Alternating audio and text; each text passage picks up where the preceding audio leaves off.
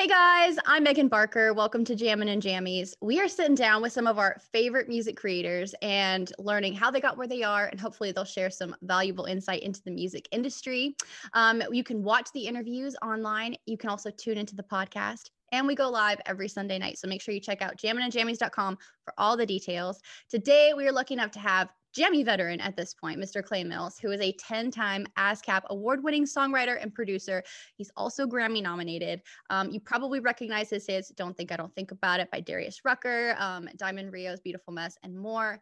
He's had over 75 songs recorded by artists like Lady Antebellum, Trisha Yearwood, Reba, and more. Obviously, we have a lot of ground to cover, so let's dive in. Clay, how you doing? Thanks for being here. I'm great. Thanks for having me. Been It, looking forward to seeing you. Haven't seen you since pre-COVID. I know it's the craziest thing. Thank God that we have this technology and we can actually see each other during this crazy time. I Um, know. Thank you for being here. Do you want to just start at the basics, like where you're from and how you got into music early on? Oh, wow. Yes, a very long time ago. I was grew up in the Mississippi Delta. My grandfather had a farm, and I think I learned to sing working out in those fields with the old guys that would be out in the field singing and chopping cotton, and Wow. I'd be singing along, and so that kind of put a bug in me. And just had a high school band. Moved to New York when I was 19, and got into believe it's kind of weird. I was trying to find my way in music, and I started writing and singing and programming like national television jingles. Wow. And I did that for about 7 years, and I was like, you know what? I really always wanted to be a songwriter and sing real songs, not jingles. Not that that's not a skill. Yeah, that was a skill, and it was good training for me. I'm But sure. I moved to Nashville, got a publishing deal, and that's just kind of how it all happened. Wow. Okay. Well, first of all, I'm dying to know what was it like moving to New York City at 19? A little scary? Yeah. From at that point, I had lived in Mississippi and Alabama, and so moving there at 19 was definitely culture shock. Yeah, I bet.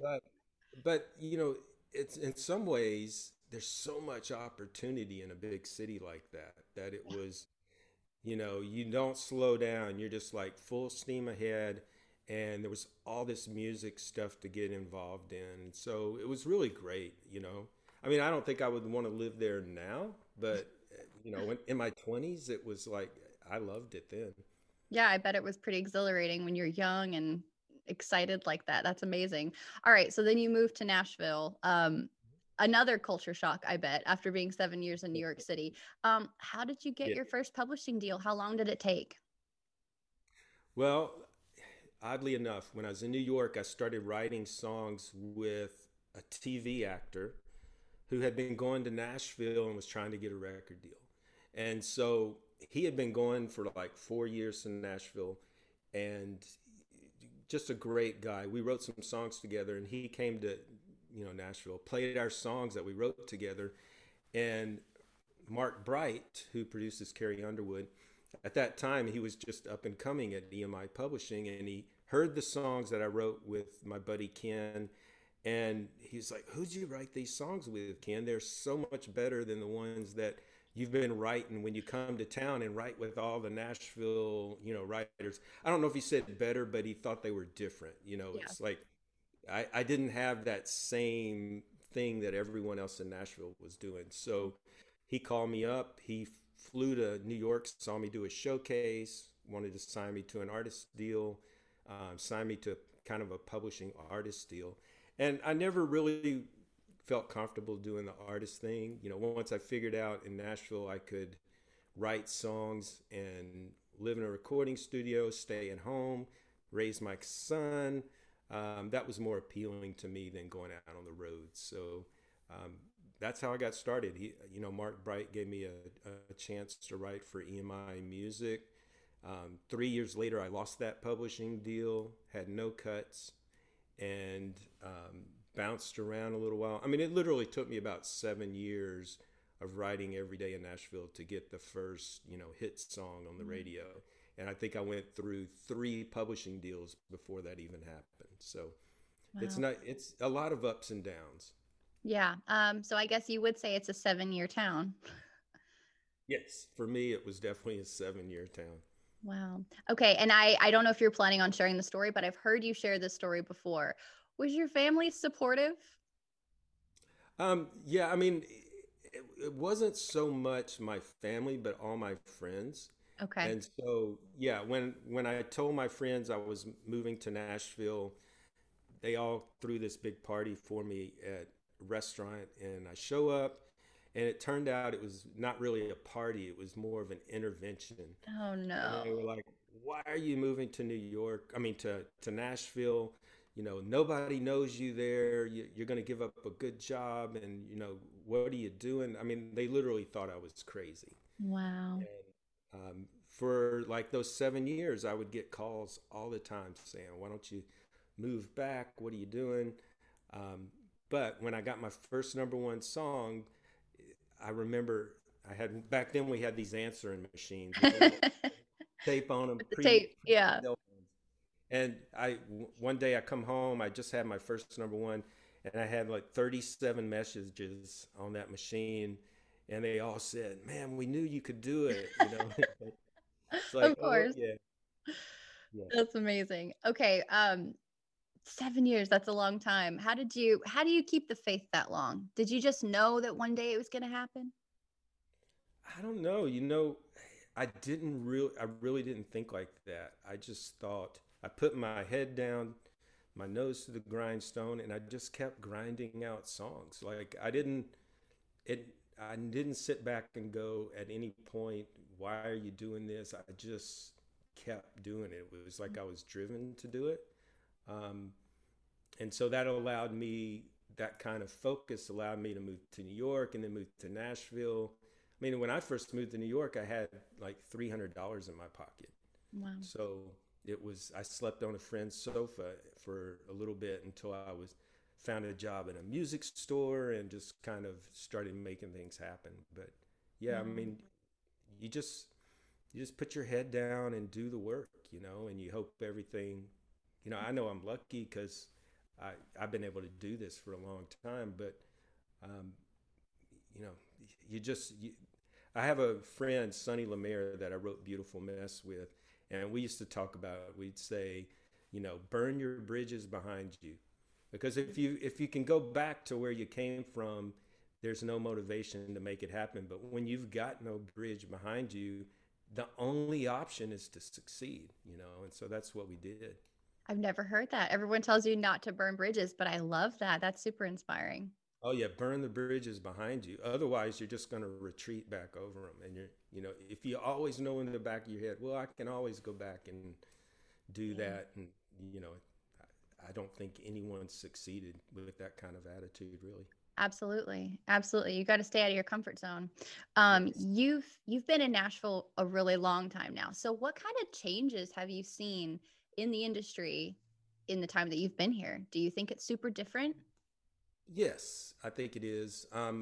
When I first moved to New York, it was the beginning of computers and tracks replacing musicians. And I did that. Like I programmed tracks. That's how I did all my jingles, how I wrote my songs, how I did my demos. Wow. And then when I came to Nashville, I went into a music store and I was like, "Where's your computer department?" And they just looked at me like I was from another planet. But now all that's changed. Yeah. There's so many records now made with computers and loops, and so it's kind of like Nashville is a little behind where we were at that time in New York. So I think there's still a live music scene with guys playing in the studio, but a lot more records are made, on a computer and program these days. So you were one of the original track guys in Nashville or in Yes, New York, I guess. I was on the bleeding edge. I had a You're little Atari computer that was actually at that time was right about the time the very first Macintosh computer came out. That is crazy. Oh my gosh. That's insane. Okay, a lot of our followers, I'm sure, as you know, are aspiring songwriters. Can you Mhm. give any insight into what your first publishing deal should look like? I mean, I know that all deals are different. Is there anything you can kind of speak to about that? Yeah, I mean, typically your first deal is not going to be a great deal for the writer, but in some ways it is. You're typically going to give up all your publishing, Mhm. and hopefully in return you get a small draw that you can live off of until you start making income from your songs. So, you give up all your publishing, you're getting a small draw, living frugally, and you're writing songs every day. And I mean, the draw helps you be able to write songs every day and not have to worry about, Yeah. paying for the electricity bill. So that's good. But the publisher, a good publisher, is going to hook you up with writers. I I just suggest that anyone wanting to start out in the music business learn a little bit of how the business goes. Yeah. Because when you do have your first success, you need to be able to parlay and leverage that into the kind of deals that are going to allow you to really make a living as a songwriter. Because your first deal would be very hard to make a living Yeah. as a songwriter with. And I know Marty and Dotson and I started Songtown, so that's some of what we teach for our writers. And we get emails every day saying, "Hey, so and so offered me this deal. Is it a good one?" So we try to give back by helping writers understand the business and understand how to write better. I always think a great song opens any door, Yeah. and so I always focus. Anytime my career is at a down point, I figure out how I can write better songs. Yeah. And that changes everything. It's not about who you know. Um, I started out in the business, didn't know anyone, I didn't have any money, and it's really a matter of how good your songs are. Yeah. Well, that's a perfect segue because I was just going to say that I know you and Marty are both passionate about helping up and comer songwriters. I mean, you guys have been intricate in my career the last few years. Can you just tell us how Songtown came to be and what it's all about? Oh, yeah, it's crazy. We started on Facebook writing a blog every day. Um, just tell because we had seen so many people online with these scam sites saying, we'll get your song to Blake Shelton or Right. and they really weren't legit. So we started saying, well, let's just write some blogs and tell people how the business works, what we do every day in our songwriting sessions, when we're writing, how we approach writing. And we did that for 2 years, wrote 700 blogs. And, every day we posted a new blog article. And it was, just got to the point where this followers on Facebook kept saying, "Hey, we love this. Can you teach a class?" So we started teaching some classes in master classes on writing, and we still do that. Every January we do a huge master class for writers. But the next logical step was, why don't we put up a website? We had like 500 writers sign up the first week we went public. I mean, Crazy. now it's literally thousands of members around the world, but at that time, um, it was pretty good. We were like, wow, 500 people want to learn about songwriting. Yeah. And, I love teaching songwriting. I love songwriters. And we're just trying to keep that art alive, because you come from a line of songwriters, and, you just want to keep that whole art and craft, keep it alive. So, because it could easily get lost in Yeah. today's craziness. Yeah, especially how quickly things change in Nashville, like you were saying. Yeah. It's its own special little world. What's it like to see people getting deals? People that have been part of Songtown now, they've got publishing deals. Some of them are probably working on record deals. It's got to be a cool feeling. Oh yeah, I mean, and people like Blake Griffith signed a deal, got a Tim McGraw cut. So we've Amazing. had several members get major artist cuts. Um, you know, dozens get publishing deals. Couple sign record deals. So it's great. I mean, you get to feel like you are kind of giving back, because I had people help me when I started. who believed in me and wrote songs with me, even when I didn't know really how to write songs that well. They saw something in me, so that's what I like to do. I like to find talent and try to help them get better. Yeah, I think that's one important thing I've realized is no one does anything alone. You always have someone believe in you or somebody helped you. So it's a team effort, I think, in the music biz. Would Yes. you agree? Yeah. And I think at some point in your career, you go from looking for other people to help you, and then you go, okay, I got to start trying to help other people. Yeah. So it's just kind of a natural progression when you've been doing it as long as I have. So, Well, speaking of natural progression, what inspired you and Marty to start your own publishing company and what has that been like? oh, that's been great. I mean, just this week, one of our writers has a song with the TikTok artist. It's got 1.5 million, plays on TikTok, and we're like, it's like a whole new world. When I started, TikTok didn't even exist, and so um, yeah, I mean, it's crazy. The reason we started the publishing company is we started seeing our members get deals around town, and but then we also saw other members we thought that were really good that weren't getting deals, and so we thought, well, let's this would be a good way we could help them. So we've signed right now. We have two writers, Josh Bird and Kelly McKay, and we help them. We set them up on writing appointments, get their songs heard. So it's great. It's you know, Is it's different. I always was on the other side of it. I was a writer, and now I know what that publisher was going through when I was writing for them. I can't imagine what that feels like. I mean, what do you look for in a songwriter that you want to sign then? Now you're on the other side of it. Yeah, I mean, it still comes down to taste. If I think somebody is writing great songs, um, that's the bottom line for me. Is are the songs really good? I mean, somebody like Kelly, every time I've heard a song of hers, it always has an interesting title and hook. There's always something interesting about it. It's not just somebody going, "Oh, I'm writing a song title today." Well, no, she really approaches it from a different angle. And Josh is great. He's writing with so many good artists, and he's a great lyricist. So I don't know. It's just it has to be something that I go, "Wow, this is really good." It's kind of a gut thing too. I think you just know when you know. Yeah. You, Yeah. Can you say what is maybe one of the best piece of advices that you've ever gotten? Advices? Advice.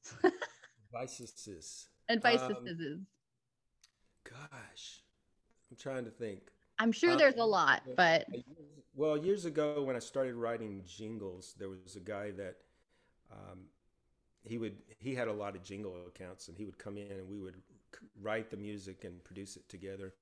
And he used to tell me, I don't know if I can say this on here, but you can't be afraid to be an asshole. And what he meant was, I can't say it in his New York Brooklyn accent, but he would what he meant was you can't be afraid of looking stupid. Like you've just got to keep putting your ideas out there and yeah. failing, and if you fail enough times, and that was hard for me. I don't like to do something unless I know it's good. And Yeah. so I fight that battle. So for me that was important advice, to know that don't be afraid of looking silly. Yeah, I love that. I'm actually guilty of that on a personal note. I don't like people thinking that I don't know something. I want to look like I know everything, not in a cocky way, but I just don't want people to think I'm dumb. So that's something that I've battled with. So I think that's huge for a songwriter. Don't be afraid. You have to be vulnerable in the writer's room. And I can't tell you how many times I've been writing a song with someone and they're like, "Well, this might be stupid, but," and I'm like, "That's not stupid. That's great." Yeah. Yeah, I mean, for me, a lot of times when I just throw out a line without thinking and I'm kind of half joking, the other people in the room will go, "Wow, that's great." It's just so if I had weight and go, "No, that's stupid. I'm not going to say that." You Yeah. can't do that. You got to let it out. You got to be natural and just let out your freak. That's right. Let your freak flag fly. I love it. Do you remember the first time you heard your song on the radio? Yes. And it was driving home the day my son was born, and I heard my song on the radio at the same time. So You're kidding. it was pretty cool. Yeah. What a day. Yeah. Wow. Yeah. I mean, it's one of those you literally want to pull over to the side of the road for a minute and just, um, I won't tell you the rest of that story. I ended up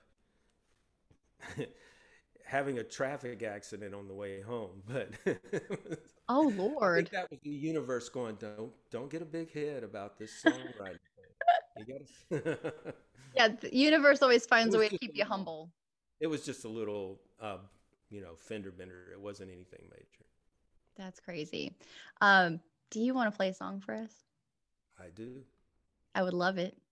Okay. I think you're gonna play my favorite, but I don't know.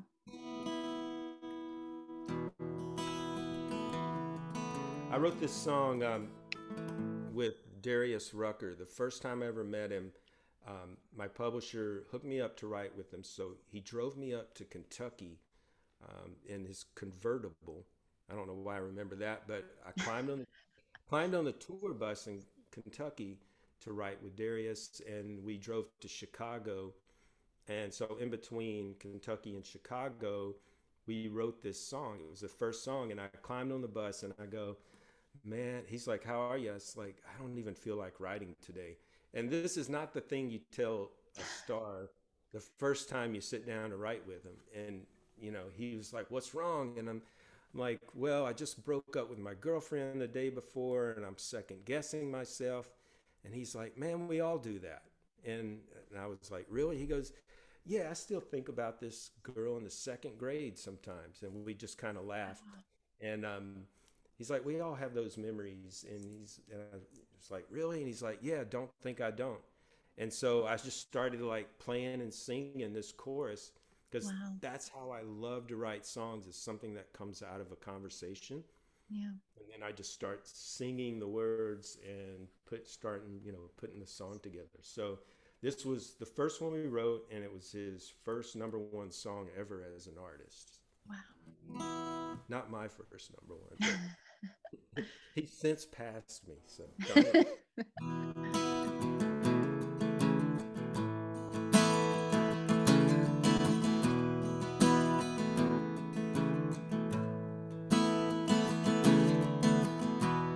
I left out in a cloud, tail lights and dust.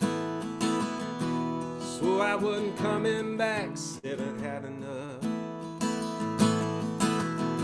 I saw you in the rear view standing, fading from my light. But it was the turnaround. No, not this time. Don't think I don't think about it. Don't think I don't have regrets. Don't think it don't get to me. Between the work and the hurt and the whiskey, don't think I don't wonder about. Could've been, should've been, all worked out. I know what I feel, I know what I see. Don't think I don't think about it. We make choices, we gotta live with them. Heard you found a real good man and you married him. I wonder sometimes I cross your mind. Where would we be today if I never drove that car away? Don't think I don't think about it. Don't think I don't have regrets. Don't think it don't get to me. Between the work and the hurt and the whiskey, don't think I don't wonder about. Couldn't be, shouldn't been all worked out. I know what I feel, I know what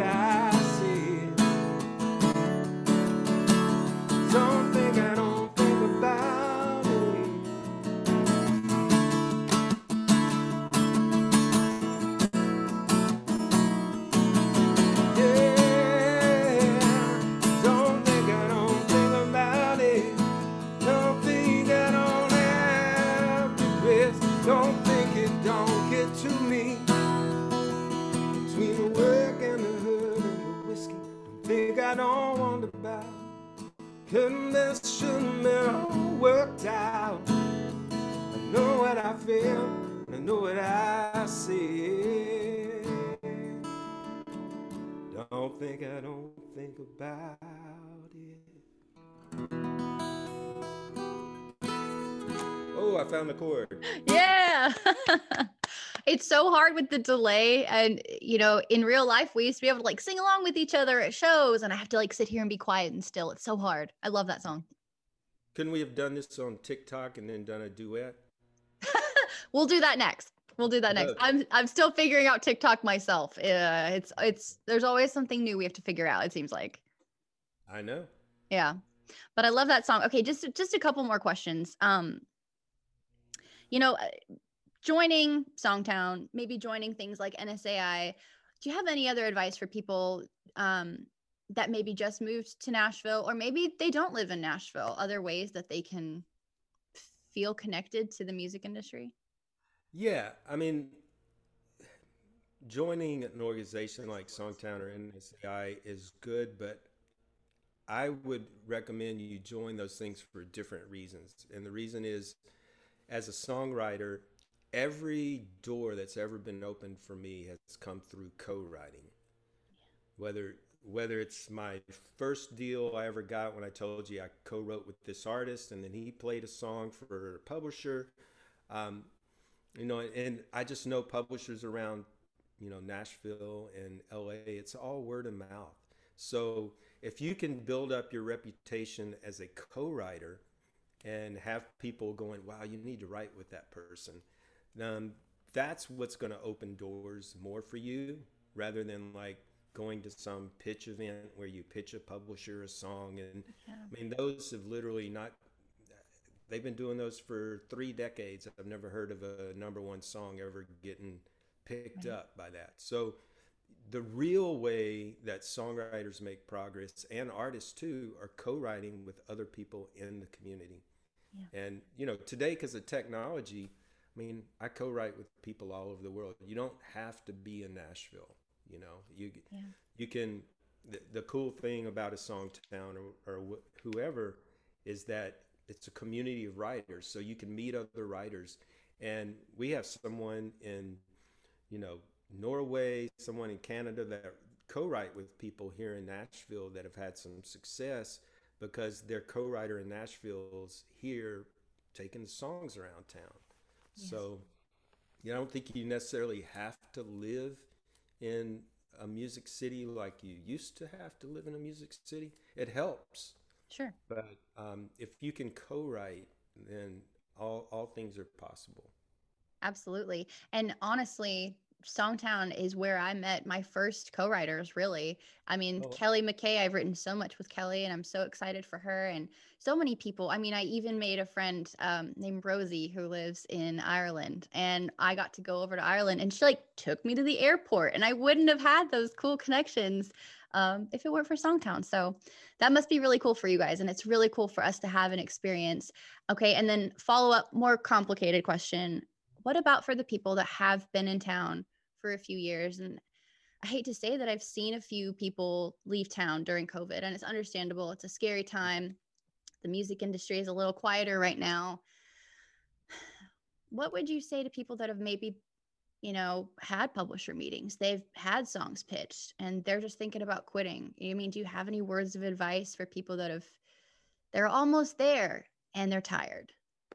I know, and that's where I was saying in the beginning, the grinding it out part Yeah. comes into play. Um, because if you have in the back of your mind you're gonna go back home, I mean, literally, you have to narrow down so the only option you have is to make it happen. Yeah. And so it's harder now because of COVID, but this is going to be over. Yeah. And, when you see that a publisher is having a writer's night at the listening room, go down there, introduce yourself. My buddy Forrest Whitehead, that's how he got his Mm. first deal. He kept showing up at the same publishing company. Every time they'd have a writer's night around town, he would show up, introduce himself, didn't even push his songs on them. And then eventually, they get to know him and they're like, hey, what do you do? And he's like, I write songs. And they're like, come by the office and play them for me. Yeah. So it's really hard. Don't try to push your music on people because publishers and producers, they're always getting songs pushed at them. So, and this is important. Don't pitch songs to publishers. Pitch yourself. They're not interested in songs. They're interested in writers. They're interested in great writers. So always pitch yourself. That's why I was saying, when you go to writer's night, don't, throw songs at them. Don't go, hey, here's a, USB with my songs on. Don't do that. Get to know them as people, and eventually you'll go further. But pitch songs to producers, but don't pitch songs to publishers. Pitch yourself. It's a long game. You got to be in it for the long game. It takes time to develop these relationships. And shout out to Forrest, who started Music City Playbook. If you guys want to go check out, I did an interview with him. That's really cool stuff he's doing as well. And I'm so glad that there's all these cool tools around, like Songtown and Music City Playbook now. And there's all these cool things that I wish were around 10 years ago when I was first getting started. It's very valuable stuff. So I think we covered. Oh, go ahead. When you're saying it's a long game, yeah, I had my first #1 song when I was 41. So it wasn't like I started out, I didn't have these tools. So it took me a good 22 years of doing music full time to be able to get a #1 song. So, but you just knew that music was going to be your whole life. You knew you were going to make your living at it one way or another. And I think that's kind of how you have to be. You're either going to do it or you're not, like, I was either going to go to law school or do music. And law school? Yes. I don't know if I could see you as a lawyer. That's crazy. I chose the right path. I think you did, but in another universe, there is a Clay who is a lawyer. Oh gosh, that would be scary. That would be awesome. Okay, I think we covered just about everything. Is there anything else that we didn't cover that you wanted to touch on? I mean, you've given insight to young writers. We've learned a little bit about your journey. I think it's been pretty cool. Yes, I really appreciate it. And if you're out there writing songs, just know that other people have walked your walk, and don't give up. Just keep working at it. And at the end of the day, even if you don't sign a publishing deal, you've spent your day doing something you love. And life is short. Spend it doing what you love. Amen. I think that's a perfect note to end things on. Thank you so much for taking the time and talking with us and singing for us. And we'll have to do it again soon. We'll catch up again. Okay. Thank you. Okay. Bye. Peace. Jamming and Jammies, magic in the air. Head to toe, so cozy.